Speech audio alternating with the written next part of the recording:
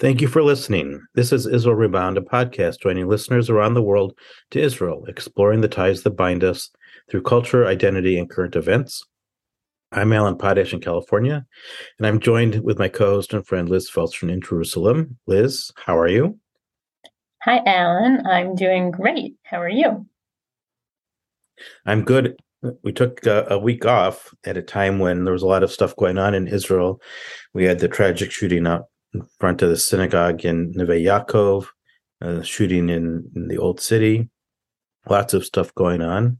And it's also the holiday of Tu B'Shvat, which I'm sure we'll talk about at the close of our podcast. Are you seeing anything new and interesting taking place in Israel these days? So first and foremost, always, right? We took a week off, but the world did not take a week off around us. And wouldn't you know it, when we took a week off, there was plenty of news and things, in this case, very tragic ones happening in Israel. And we've talked about this before, that just in general, what is the mood in Israel sort of when we have, right, incidents like this. And incidents, I realize, is really not a strong enough word, right? People were killed. But in Israel, unfortunately, it is in a lot of ways a part of life. I think every community, every place that one could choose to live has different fears that they need to worry about and dangers that are, possible in that environment. And here, violence, unfortunately, is one of them. And certainly when you have two close together like that, you always start thinking like, oh, okay, is this going to be the beginning of, a spate of such incidents? And in this case, it seems not, that it was limited to those two, thank God. And the rest of the week was quiet. So I would say from an Israeli perspective, absolutely, a tragedy, and absolutely a reason for us to keep thinking about, what are the underlying causes of these kind of incidents, and what are the ways that we can be more prepared to prevent them, stop them from happening. That's a pretty good. But it's also, yeah. It's a pretty good analysis of kind of the scope of the events. One of the things you and I have talked about before is, after an event like this, sometimes there are public gatherings, rallies, demonstrations, protests. I've been following that in Israel, there have been a series of Saturday night demonstrations, protests, rallies, and the one last week after the shooting at the synagogue in Neve Yaakov, there was a very large demonstration in Tel Aviv and across the country. Just wondering if you've seen an increase in the demonstrations, gatherings of people in support, or being challenged by certain things going on with the new government. So I think the series of protests that you're referring to, which now we're sort of 5 weeks into it, of regular protests, is definitely growing. And yes, a week ago, those protests, many of them started with a moment of silence or something similar, because of the shootings that happened on the Friday night and Saturday morning directly preceding. But the two aren't, particularly closely linked, right? These protests aren't specifically about something that has to do with, how Israel deals with Palestinians or security issues or something like that. It really is very much about the reforms to the judicial branch, and it is growing. They're continuing to happen in various cities in Israel regularly. Their turnout is getting larger and larger. And I've also read that there are protests of Israelis and Israel supporters going on in many other places in the world. I think there are over a dozen cities now that have had, significant enough to make the news, protests by Israelis living in those places, who also want to show their solidarity their belief that, democracy in Israel is in danger, and that this is the time to make their voices heard and to say, there is a limit to what is a reasonable adjustment to the balance of sort of checks and balances in Israel. Well, that's a good way to look at it, the checks and balances part.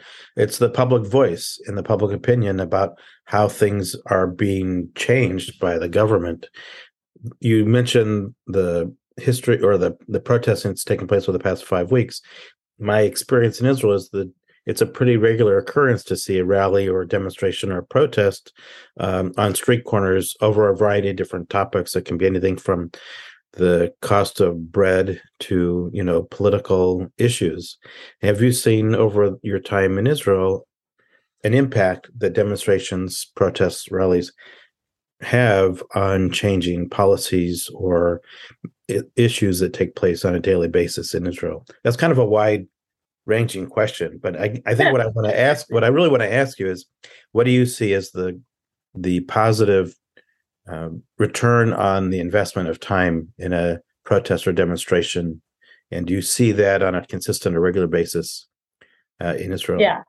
So sort of the biggest question you asked, right? What is the impact of protests in Israel? I'm not gonna be able to answer that one, but I can say a few things sort of around that space. One is that you're definitely right that if you're in the Tel Aviv area, if you're in the Jerusalem area, you do see a lot of protests happening in Israel. Specifically in Jerusalem, right? People historically have protested outside of the prime minister's residence and outside of the Knesset. One can drive past those two locations and almost always see some group of people camped outside protesting, and it could be on any given day on any one of a million different issues, right? I have seen people protesting in groups like that about Ethiopian Israelis' blood donations not being used fairly enough. I have seen protests from a company called Wolt, which is like the equivalent of DoorDash in the States, right? It's how people order delivery of food. I've seen their workers protesting because of some change to the tax law that was detrimental to them. I've seen groups of Israeli tour guides protesting because during COVID, when there were no tourists coming into the country, they felt that the government wasn't doing enough to help them out with salaries, and on and on and on. Right, there are a million different groups that one can see protesting. So yes, it is sort of a common part of the culture here. What is its impact? What does it do? It's hard to know. There are a few examples that I think people would point to and say that it made a difference, but that's often very hard to put one's finger on, right? Did it really make a measurable difference? I will say that it seems, at least to me, that in today's modern environment, with mass media being what it is and social media being what it is, that protest has the potential to be even more impactful than it has ever been in history. Because when one group of people decides to protest, it's not only the people in their immediate vicinity who see it and know, okay, this is a topic that people feel strongly about, that is shared, right, in all of the channels around the world in real time. And every person who's participating in these protests is not just another pair of feet marching along. They're a pair of feet and a smartphone in their pocket that connects them and what they're doing to all of their social networks, right? With a few clicks, we can say, I went to this protest and here's why. And this is why I think it's important. And to let other people who may not know that this issue is even happening know about it. Which is why we see that there are these many protests by Israelis outside of Israel and Israel supporters going on right now. to wanting to show their solidarity with the topic and what's going on in Israel. So primarily what we're seeing now are people demonstrating in opposition of the current government because of some of the policies that this current government has put into place, not necessarily put into action or confirmed, but it presented them as changes in response to the previous government. So, correct. In my mind, it's pretty surprising to see, so many people around the world not in support of the current government, but in opposition publicly to what this current government is putting, the current Israeli government is putting forth. And the main one that we see is the judicial reform issue that you and I have talked about before, but there are several other issues as well. But it is gathering attention. You mentioned that it's more than just 2 feet at the protest, that the social media plays into it well. And it plays into it in a variety of different ways, positive and negatively. And we've been seeing that in America with police shootings that have taken place, where the power of the independent cell phone journalist is telling the story in a very different way. Look, yes, social media has, right, it's a double-edged sword. It will always have ways that it uses its power for good and ways that it gets harnessed that maybe we wish wouldn't happen. But I think when it comes to something like real people having the opportunity to tell their individual story, right? For one person to be able to say, I am engaging in this protest and here's why, that is an excellent example of the positive power of social media, right? It's giving all of us an opportunity to see what other people feel so passionate about that they are moved to get out and protest about it. And that gives us an opportunity to decide for ourselves, is this something that I agree with? Is this something that I don't agree with? Is this something that I need to better understand? Why is this issue causing so many people to become vocal? And I think the reason why the judicial reform is that kind of an issue is because it has the potential to have such a long-lasting impact, right? It's one thing if the government that's in power today isn't the government that maybe you would have voted for. We've all had that multiple times in our lives, right? The balance of power, the pendulum swings from one side to the other, and sometimes the person that we voted for is the person in office, and sometimes they're not. But when the changes that the person in office is making are ones that it seems will have significant impact for multiple years and governments to follow, I think people get more concerned. Right? It's like in the States where you have a president that has the opportunity to appoint multiple members of the Supreme Court, let's say, right? It's the same kind of thing, because when you change the power and the balance of the judicial branch, that is something that will impact the tenor of the country for a very long time. And just as people in the States were very, vocal about their thoughts when, in recent years, there were new members coming on to the Supreme Court, I think it's, a pretty close parallel that now you have Israelis saying, that they feel that the changes that are being proposed for the Israeli judiciary are not to their liking or not appropriate or too far-reaching or what have you. That's a pretty good breakdown. In America, oftentimes when there's a protest, there's a counter-protest. Are you seeing counter-protests or counter-demonstrations in Israel alongside the large demonstrations that are taking place? I have not seen anything about counter demonstrations, and to a certain extent that makes sense, because the people that would be the counter protests are the people that are at this point in time in power, right? So they actually don't need mass protests in order to have their voices heard. They already have a voice and they already have the ear of the media. They can call a press conference whenever they want. They can make a statement whenever they want, and it'll be carried just as far as 10,000 or 100,000 people, protesting in the streets.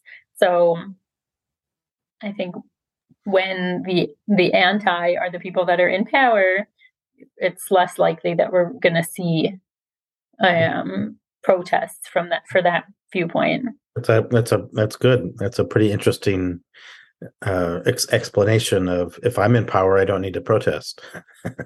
I mean, it doesn't always work, right? But for now, it seems to be enough. It's interesting that judicial reform, judiciary issues are something that's very common now around the world in terms of who puts a judge into office and who doesn't. So I think we have to pay attention to that. It's created quite a stir. And I know that the current President Herzog, has to play a unique role in mediating this issue. And I'm sure we'll follow that in the coming weeks. Yeah, he is sure trying, right? He is saying all the right things about the need for this to not be kind of a zero-sum conversation, that for the benefit of the whole country, each side should understand that to make compromises is not to give in or or to let somebody else win. It is, in fact, for the good of the country to come to a compromise, to come to a solution that allows everyone to feel heard and to move forward. So he is saying all of the right things, and I think would genuinely do them, right, and mediate toward that kind of a solution if he's given the opportunity. I'm not sure to what extent people in power inside Israel are looking to him to do that. Certainly, I think in the diaspora, people are listening to what he's saying and can feel a little bit, perhaps, their minds eased by knowing that, okay, here's one sort of rational, calm person speaking out in Israel. But I don't know that he's going to be called upon to actually do real mediation between the sides here in Israel. So as a figurehead, he doesn't really have a lot of power, but he does have influence. Yeah. So I want to move on a little bit. So today is the holiday of Tu B'Shvat. One of the things Happy Tu B'Shvat, everybody. One of the things I've asked you to do is kind of take a street vendor's view of the different celebratory treats that take place during the holidays. You and I both enjoy the holiday of Hanukkah and Sufganiyot. What are you seeing with Tu B'Shvat? So the foods of Tu B'Shvat include many different forms of dried fruit and lots of different nuts, natural, roasted, salted, sugared, candied, all different kinds. Also some like fruit tea mixtures, which are like a bunch of different kinds of dried fruit sort of chopped up together. And specifically in terms of things I've seen this year that are maybe a little different or a little new. So I saw some dried pineapple, which is not unusual, not new, right? We've had dried pineapple for a while, but these came in all different colors.